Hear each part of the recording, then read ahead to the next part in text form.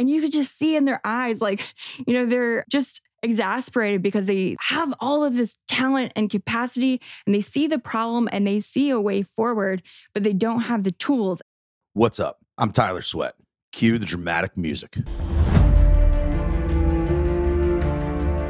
This is All Quiet on the Second Front, the podcast where boring conversations around defense tech and national security come to die. Ready to get weird and learn some cool shit about emerging tech and the government? I thought so. Let's fucking go.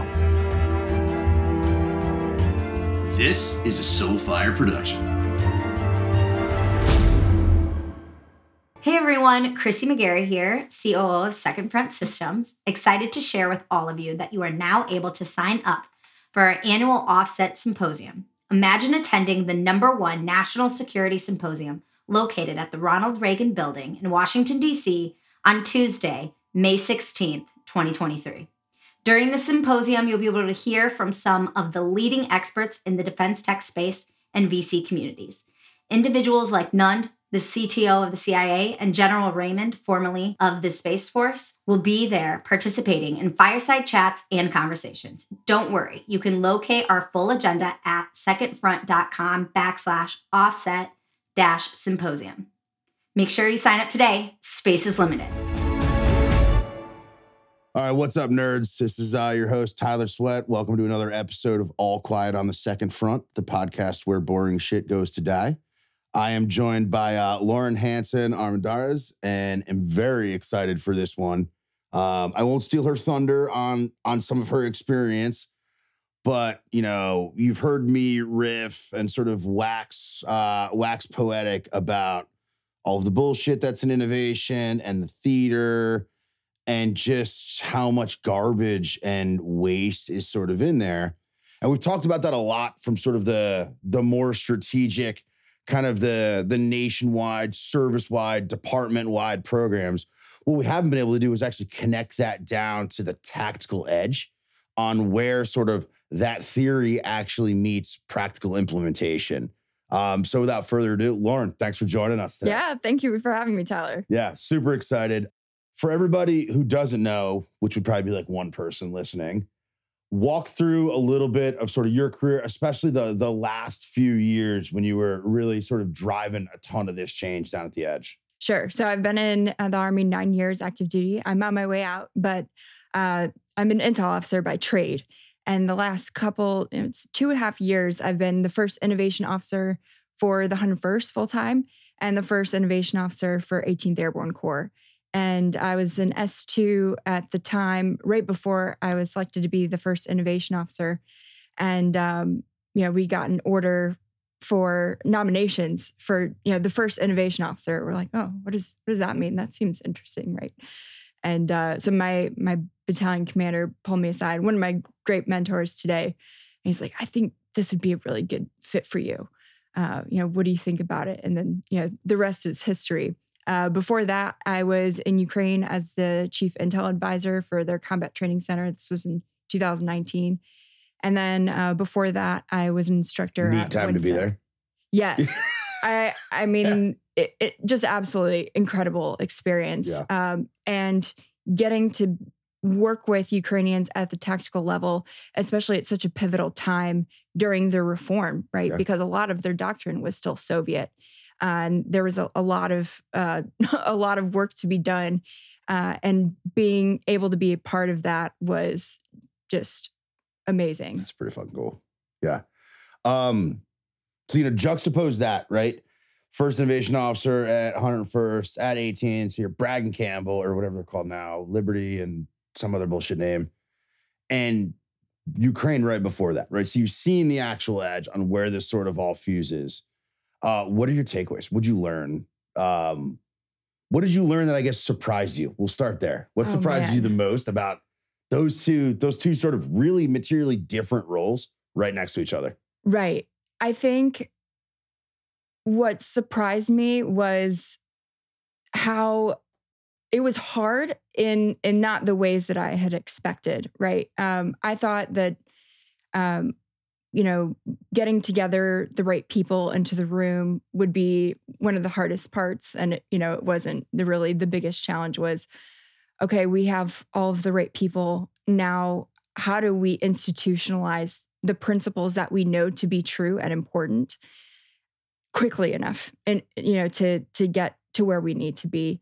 And when we first had the vision of an innovation program at the 101st, it was pretty straightforward, right? Develop a program that empowers soldiers to develop innovative solutions to their unit problems. And you take something that broad, and there's a million different things that you could do. Really, really challenging. But that's where I love to work, is in the ambiguity, because then that's where you get to be creative and work with people you haven't worked with before. And we, starting with that idea, there are a lot of people who, just, they're like, man, how is this going to work? This is a division. We don't have resources like that. Or how are you going to incentivize soldiers to work on this? Like, are we going to do awards? Are we going to do money? I remember when EagleWorks came out, like we talked about that. I was like, oh, this feels like like this might be a road that then somewhere bad. Right. Well, and sometimes it does. And that's fine as long as you learn from it. Yeah. But, the thing about a division is, their biggest value proposition for the capability development community is they have the people who do the things. They're the people on the ground, the ones closest to the problems, the ones carrying out, executing the missions. So we don't have all of the resources. All of the other organizations do. You have the users, though, and the ability to validate if something actually works. Exactly. And so, and soldiers have always been innovating, right? They're doing it with duct tape and, all kinds of craziness. So what happens when we give them the right resources and then we scale those lessons learned with our partners or, transition them? And so, the division didn't have a whole lot of resources, but we partnered with the Army Research Lab and their Catalyst Pathfinder program. We partnered with Vanderbilt. And then we started making connections with other organizations like the Close Combat Lethality Task Force, RICTO. So with the resources is something simple. Right when we opened, we had an infantry company commander and his assistant gunner teams come in. And they're like, hey, we have spent a bunch of money out of pocket trying to get the right bag for our ammo so that it's easier for air assault missions, and then to emplace right away and pull the ammo straight out of the bag into the machine gun to save time, right? 5 seconds makes a really big difference when you're emplacing, in a critical time. It's a long time in a gunfight. Right. And so, they had tried a bunch of different things, spent their own personal money, which is crazy. And we had just opened. So my favorite part is when soldiers walk in and they're like, hey, I have this idea. I heard you can help. And you could just tell by the look on their face. They're like, oh, this is going to be some other goose chase. Somebody sent me to a place and they're not going to be able to help me. What can you help me with? And like, oh man, that's great. Like, we have everything on hand. We have a maker space. Let's do it. Let's make it. And after a couple iterations of making it, and this is with resources that we got through the Army Research Lab. So there's one partner. And then after a couple iterations, they had it exactly how they wanted it to be. And they had tested it several times. And they're like, this is perfect. This is saving us. And then we reach out to the Close Combat Lethality Task Force.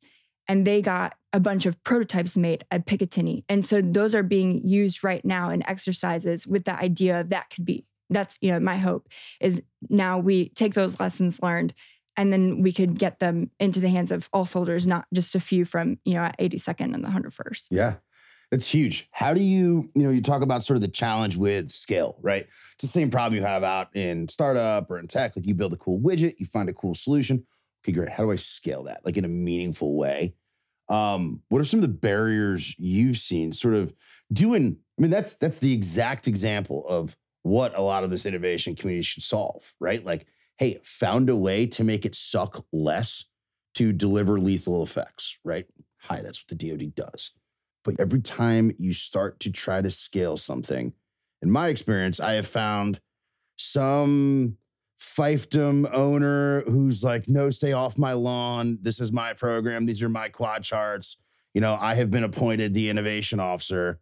How do you sort of navigate some of that? Sure. So I feel like since you're getting out, we can speak a little freely. It's hard for everyone in the military, in and out of the military. Yeah. what we've demonstrated with a lot of these grassroots innovation programs is that soldiers can, we can produce evidence for what is the right thing and what's the right way to build it. One of the things that blew my mind that I learned about as an innovation officer is that, and one of my mentors taught me this, Dr. Bull Holland. He was talking about the capability development documents, the CDDs. There's a place where you put the justification for the requirements, but you're not to develop that document. You're not required to put evidence to substantiate it with soldiers saying like, hey, here's what happened. It saved this many seconds, or this is why we need, or for example, like for targeting, especially when it comes to things like software, being able to define it through the outputs versus, hey, we need these technical specs. Well, why do we need those technical specs? Being able to focus on the outputs, making sure that we're measuring it properly. And so we've gotten to the point, okay, we know these are the right things. Soldiers have good ideas everywhere, right? But there's almost nobody in tactical units who understand the capability development process, the ecosystem, acquisitions, and without that exposure, or because we don't have an institutionalized mechanism for taking that voice and taking these ideas, testing them, and then taking those lessons learned and putting them into the system. It's something that we're just starting to scratch the surface on. We've gotten really good to, okay, hey, we've got like this, TRL 7, so technology readiness level 7, which means it's, been tested in a relevant environment. The unit is a relevant environment in this case. But now what? And we're just now starting to get there because one of the challenges is the institutional knowledge and operational units, right? It's not something that's taught. It's not something that they're exposed to. All of the different pathways and opportunities, how do things work?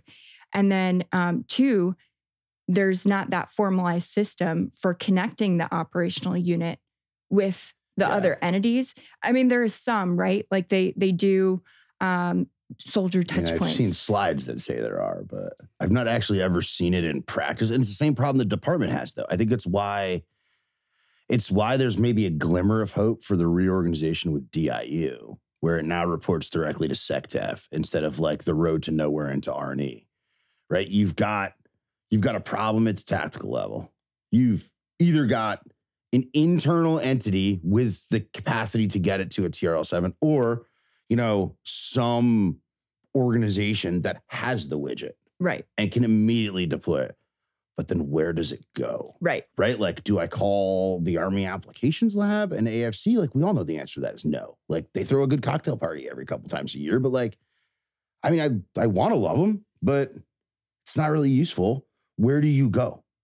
Right? Like, how do you scale that? Is it RICTO? Is it? And the fact that, as you're naming partners, there's like 5 or 6 where we're looking for, that should also be problematic because that's putting a burden on that tactical unit instead of streamlining it and saying, hey, if we're seeing the right behaviors at the tactical edge, how do I cultivate and incentivize that?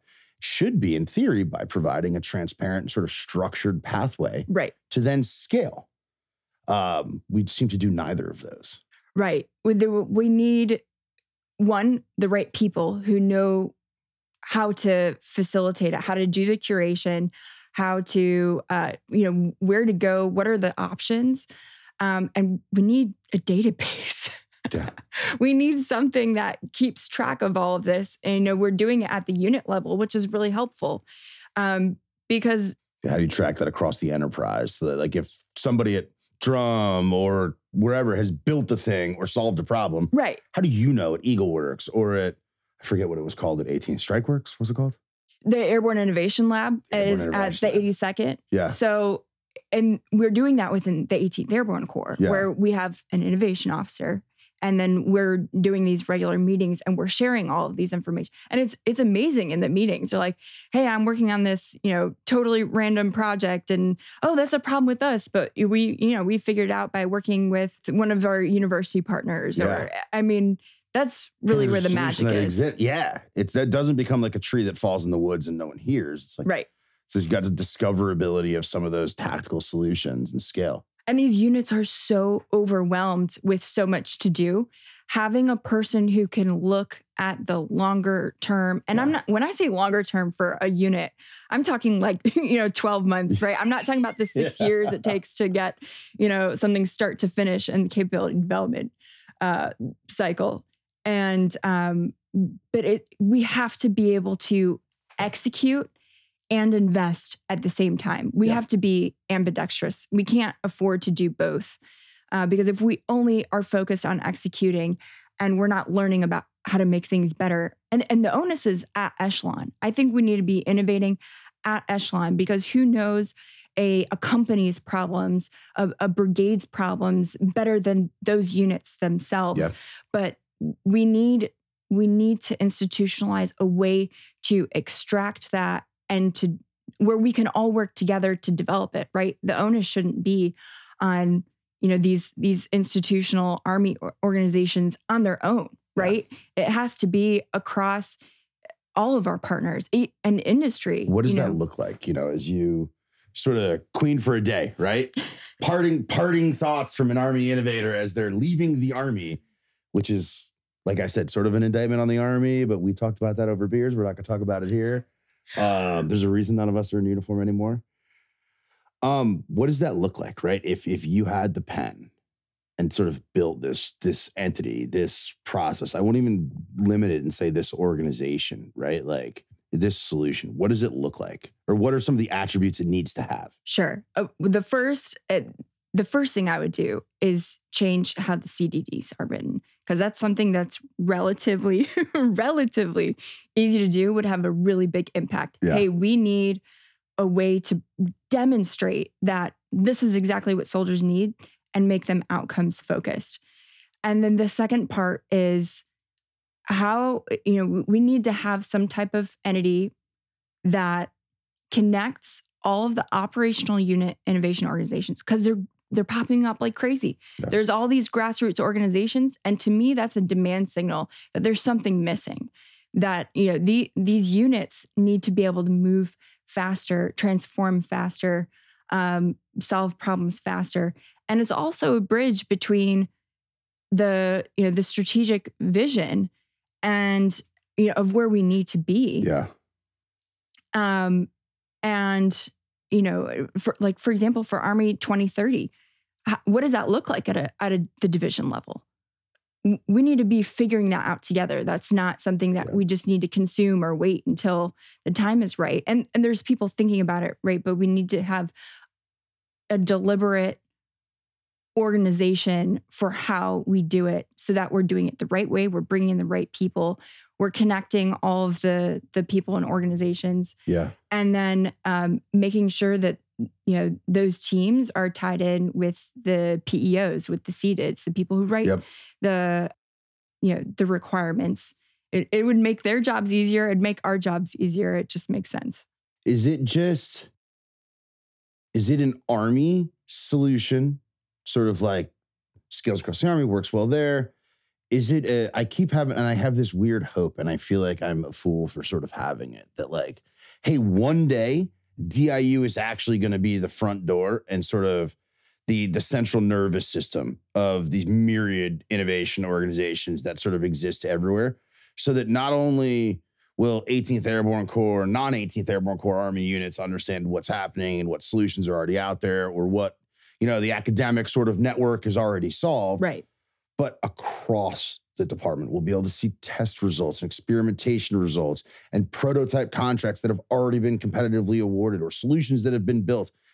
And there will be somebody who's helping to not govern in terms of like, yes, no, but to harmonize those efforts and create that sort of shared awareness and that ability to operate at scale as a department.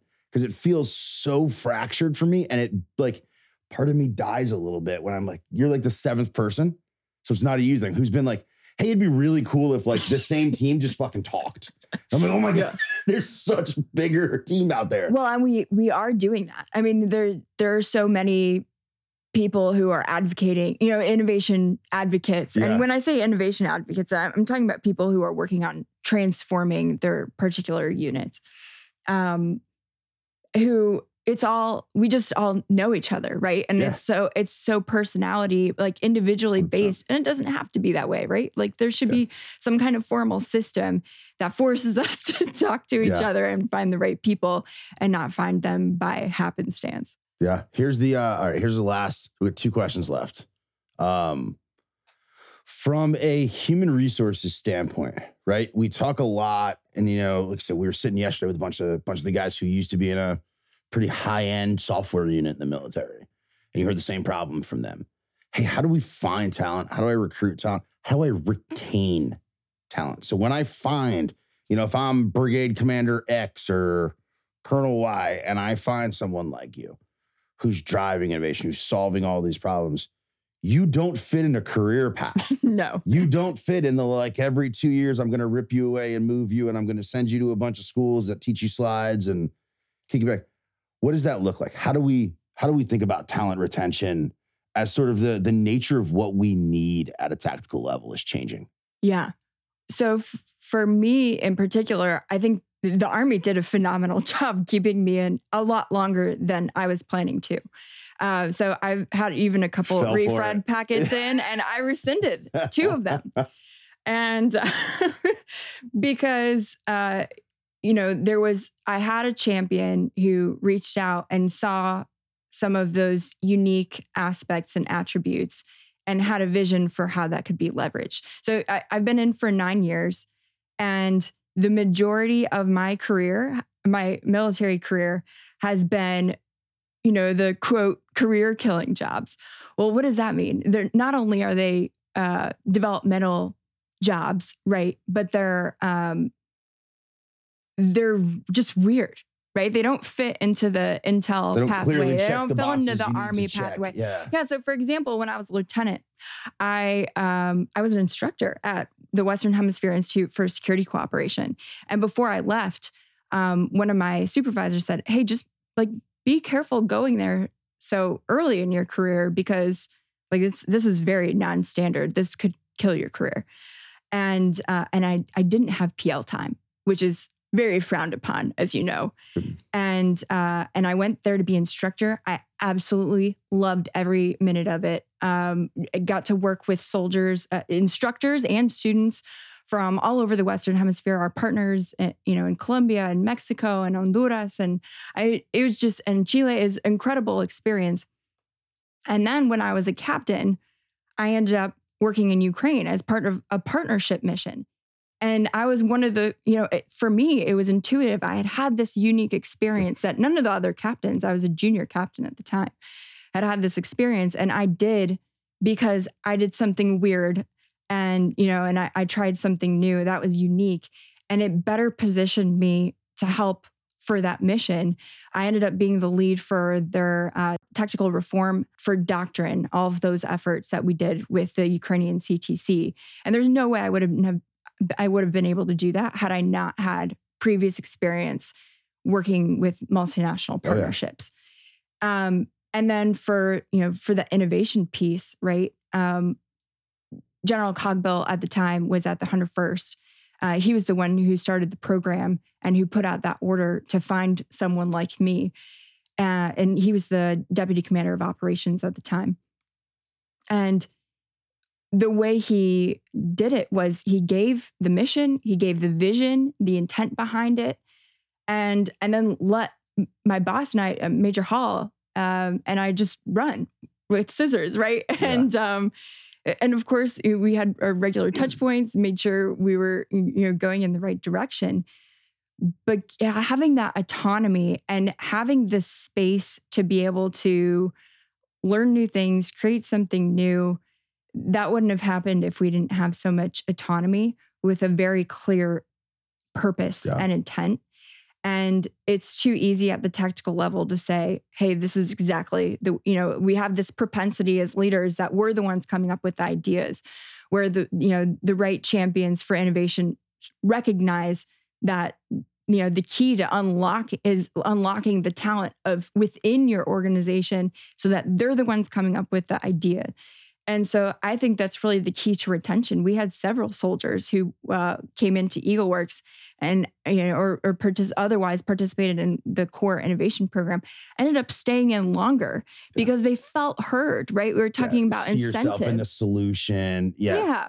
And that was my favorite part of the job at EagleWorks is soldiers coming in and you could just see in their eyes, like, they're just exasperated because they have all of this talent and capacity and they see the problem and they see a way forward, but they don't have the tools. And here's somebody who's working with them, listening to them, giving them the tools. And, we feel so much more fulfilled when we have networks like that. And so to me, these innovation programs, one, they're solving problems for the units, but two, they're helping changing soldiers find perspectives of like the slog of, right? Like big army. Giving them the tools to be able to create positive impact at a scale that they wouldn't have otherwise. That's fucking awesome. That is a great way to describe that. All right, last question, right? So my handlers tell me that I have to structure this. So I ask the same last question every time. Flash forward, you hang up the spurs, you hang up the shoes. You're like, hey, done my work. I'm good. Retire. What does that look like? What's success? What's life look like? Where do you want to end up? Cooking all day. You're going to be shooting all day. You're going to be building stuff all day. What's that look like? Maybe all the things, right? Yeah. I see, Andrew, my husband, and I on the front porch. By then, the kids will have their own families and get to enjoy that extra. Yeah. And also with everyone wants to leave a career knowing that they left it better. But there's only so much that, one or us, together, two people can do. To me, it's more about the teaching a man to fish approach, where I want to have the confidence that I've left my career, not just making things better, but uplifting a community that can continue to make it better, making it easier for them to make it better. Because that's how you really create change, is not through an individual or two people. It's, by bringing the community together, inspiring them, giving them the right tools, and then, pushing them forward. So that's the, kind of thought I want to have in the back of my mind as we're sitting on that front porch. I love that. And I think, retirement won't look exactly like retirement because there's always more stuff to be done. Always work, always wanting to do more, whether it's, mentorship or, maybe just mentorship will look different. It'll be with a, beer in hand at the local brewery or something. Heck yeah. Well, dude, look, this is, I was super excited. We ended up in the same place, so we're able to do this. Yeah. I think we were laughing last night how long it's been that we've known each other. I think we've ever gotten to like sit down and have like a formal work conversation. So it's pretty awesome. I'm very excited to watch sort of the next phase of your career and you continue to scale your own impact and your reach. And I'm just really, really excited. So thanks for taking the time. And I know this is going to be a fire episode. So thanks a ton. Thanks, Tyler. Appreciate it. Wow, look at you. You made it to the end. Thanks for listening. Hope you learned something. Don't forget to leave a passive-aggressive review. It wouldn't be a podcast without some show notes, so check them out to learn more about me, Second Front. Stay weird.